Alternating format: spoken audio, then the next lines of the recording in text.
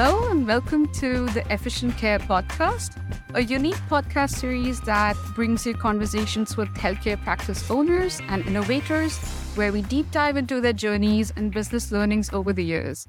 I'm Shruti Mehrotra, Head of Marketing at Aerogram. In today's episode, we will discuss the ins and outs of sleep scoring with a very special guest, Will Spriggs. He's the president and owner of Sleep Center Services, LLC and ApneaMed in St. George, Utah. He has 25 years of experience in sleep medicine under his belt.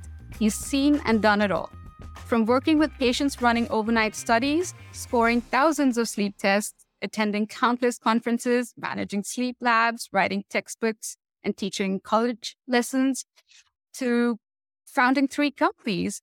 Will, we're so excited to have you with us today. Thanks so much for joining us. Thanks for having me, Shruti. I'm going to get into the macros of this sleep scoring in a bit, but first tell us a bit about your background and your journey. How did you become involved in sleep center in the industry? Like a lot of us in the sleep industry, I started out as a night tech running overnight sleep studies in a hospital while I was in college. It was a great job to have in college because I was a night owl anyway. And then once the patients went to sleep, I had some time to study for my classes. I was a bit of a starving student, so I picked up PRN work at any lab I could find, often working 7 nights a week. This gave me experience working with a lot of different equipment, different patient populations, different protocols, and different settings. Once I passed my board exam, I was able to utilize that experience and write training materials and textbooks for other technicians who are studying for their boards. What does Sleep Center Services do, and what made you start one? When I stepped away from my full-time job to start Sleep Center Services, it was definitely a leap of faith. I had a great job working with people I loved, running a sleep company with 16 labs and 75 employees. At the time, a couple of sleep labs had reached out to me about doing some contract scoring for them on the side. And scoring was my favorite thing to do. I had a couple of young kids at home, so I decided to try and make it a full-time gig so I could work from home and spend more time with my family. I was able to quickly build a good client base and eventually hire some just really incredible RPSGTs to do the scoring for me. And since then, we've expanded our offerings to include physician services as well, such as interpretation and telemedicine consults. Yeah, so what do you like so much about sleep scoring when you were young? What about it did you enjoy? I love the technical side of it. It's always just been really interesting to me to see what happens while a person is asleep, what their brain is doing, what their body's doing. That's just, it's something after all this time, it hasn't gotten old for me. Does it require you to be very mathematical and detailed when you're looking at the charts? Yes, definitely. There's a lot of, specifically a lot of math involved, but also just kind of the mathematical type mindset when you're going through and looking at, especially the brain waves, for example, the EEGs, really kind of diving into those and looking at patterns, looking at frequencies and amplitudes and things like that. There's a lot of specific math, but also kind of that general mathematical mindset involved. Absolutely. Wow, that sounds technical. And let me ask you, what are some of the most interesting studies your company has scored? We get asked to participate in a lot of validation studies for new testing equipment or even treatment devices. We scored validation studies for companies like Microsoft, Amazon, and Apple as they're looking to ensure accuracy of their new testing devices. It was really fun to see the new Apple Watch come out recently with sleep tracking capabilities in SpO2, because we scored several of their Right. validation studies. We've also scored research studies for both children and adults, some with seizure disorders, some with Down syndrome. We've really done a lot. It's always exciting when we have a new client come on board who isn't your typical sleep lab testing for sleep apnea. Do you use an Apple Watch yourself I to do. track your sleep? Yep. I don't have the newest one yet, but there are some apps that I use to track my sleep, and yeah, it's pretty fun to see. It's so cool. Yeah. What are some of the challenges that sleep labs face when it comes to scoring their studies? Are there any challenges that crop up when you score a study in-house? The main challenge that seems to cause labs to reach out to us is turnaround time. Registered sleep techs can be hard to come by, especially in smaller areas. And the RPSGTs have a lot of responsibilities in the lab. So it can be difficult for them to get the studies scored right away with all their other responsibilities. We have a large team of just Right. absolutely incredible RPSGTs all here in the US who do nothing but score studies for us all day.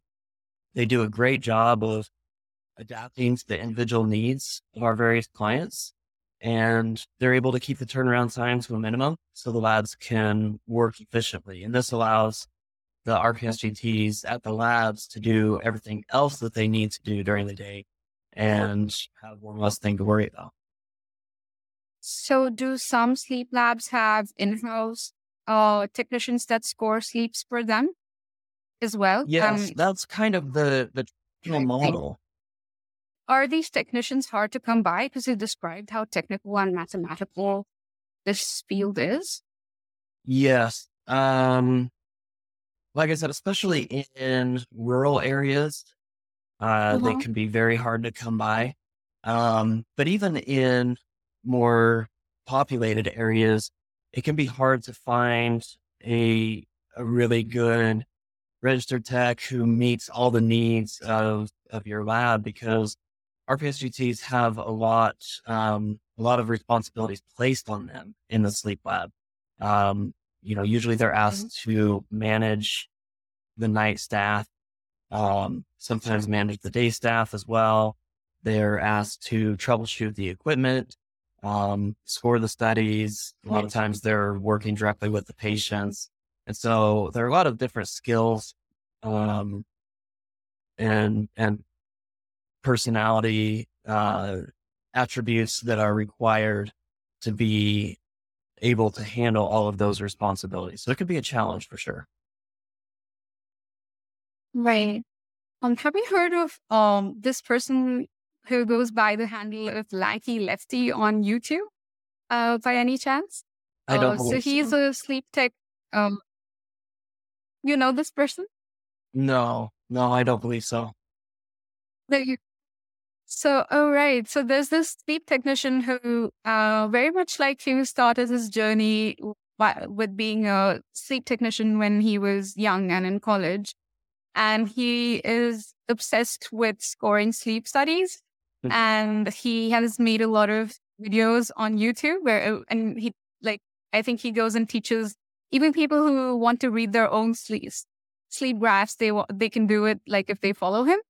And I think a few years ago, he got diagnosed with sleep apnea himself.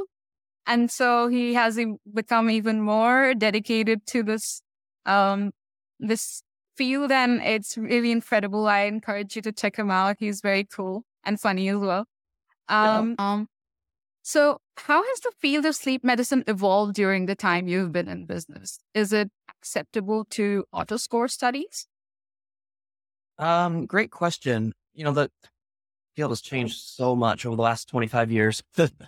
um, and that kind of change can be scary for a lot of people. I'm a person who loves change, so it's been exciting for me. When I started working in the sleep lab in 1998, every sleep study was done in the sleep lab, and nearly every patient was a 300-pound middle-aged male because those were the patients who the doctors could identify as having sleep apnea. They were all severe.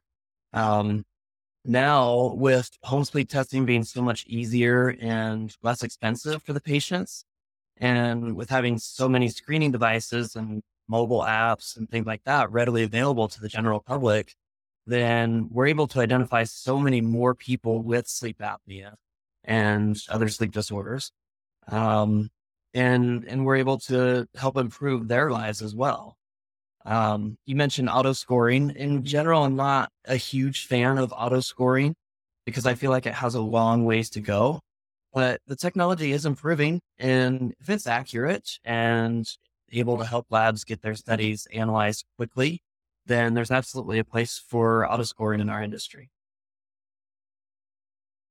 Quick question. Is auto scoring the same as AI assisted sleep scoring? We're seeing the use of AI come into the picture for scoring, which I think is a great way to help improve auto scoring and help it become a little more accurate. It's not, it kind of is the same thing and it kind of isn't.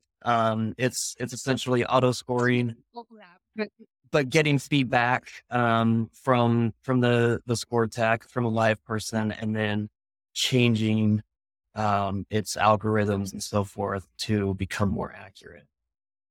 So Right. we actually at Sleep Center Services, we scored the validation studies for one of the big AI scoring companies out there several years ago. And so that was an interesting thing to be a part of. That sounds amazing. What does the future of scoring look like? Like I said, AI is, growing, in, I think, a lot of fields, and scoring, the sleep field is one of those that we're seeing some AI, um, come into play. Most labs that I talk to still want to have an experienced set of eyes looking at the data, including the patient history and the tech notes and things like that, clinical things that AI can't really address, Yeah. and wanting the manual scoring with it. Most labs seem to be okay with auto scoring for home sleep testing because that's simpler and it's mostly just looking at sleep apnea. Um, you know, but Right. but in lab polysomnography is considered the gold standard for testing. And as part of that, most of the labs I talk to want to continue to use the gold standard for scoring those studies, which is manual scoring by a registered sleep technologist. Do you think that as we begin to incorporate more and more auto scoring and AI based assisted scoring, do you think it will impact the way sleep centers are accredited?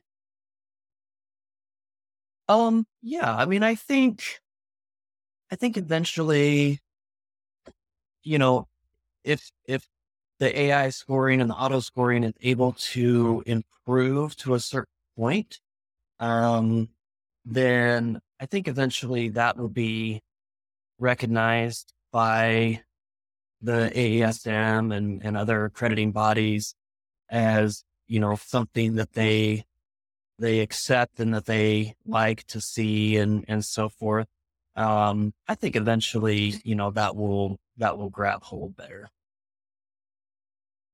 Right. I've heard AASM are they're running a pilot program on this and they have their own data sets that they are standardizing. So we can probably look forward to a future where AI is going to play a big part in the way sleep scoring is done Yeah, I in our think sleep so. centers. So what is the most innovative and unexpected revenue generating strategy that you have implemented in your healthcare business? And how did it contribute to the growth and success of your organization? Um, I think the most kind of unexpected element that we've added to our services is providing interpretations for home sleep testing, especially for dentists. Dental sleep medicine has really become a huge industry, as it provides a great alternative treatment for mild to moderate OSA patients. And we provide interpretations for hundreds of dentists performing home sleep testing for their patients. And it's been really great to be involved in that sector of the field. That's great advice for upcoming sleep centers or people who want to get into this business and don't have as much experience as you do. So thank you for sharing that with us. At ApneaMed, we believe that being efficient is your business, in your business as a healthcare provider also means providing more patient-centric care. Therefore, we ask this question to every guest on our podcast. And it's a fun one. What's the most ridiculous way you've ever solved a workflow problem in your healthcare setting? A short tip or boy, that's a tough one. So maybe if you remember, you wanted to go home a bit early from work, and if you thought of a shortcut to make things go faster at work. As a night tech, you come up with all kinds of, crazy things to solve problems. We had, I don't even know if I should share this. So we had, I was working alone in the sleep lab, and this was in my first couple of months as a night tech, and had this big guy, probably 350, 400 pounds, who absolutely insisted on sleeping naked. And luckily he was my only patient that night, and we were just kind of in this dark corner of the hospital. And so I said, okay, if that's what you need to do, I let him do it. And he had to get up to use the restroom a few times that night, and he needed help with all the wires and everything. And so I just shut the doors to our corner of the hospital so no one else would come in. The bathroom was down the hall, and this guy, he just had no shame at all. He had no problem at all just walking down the hall naked with all these wires on him and everything. And I was walking next to him holding his head Sorry, I brought it gear for him, and it was a lot more embarrassing for me than it was for him, I think, but we made it work. It was hilarious. Thank you so much for the lovely chat, Will. I learned so much from you today. And thank you for your time. Thank you for sharing your insights with us today. Thank you. I appreciate the time and the interview. So that was Will Spriggs talking about his sleep scoring practice. He's a fine example of how healthcare providers are being innovative when it comes to running their practice efficiently to provide patient-centric care. We have more such interesting stories coming up. Please subscribe to this show so that you don't miss out on the latest episode. This podcast series is brought to you by ApneaMed.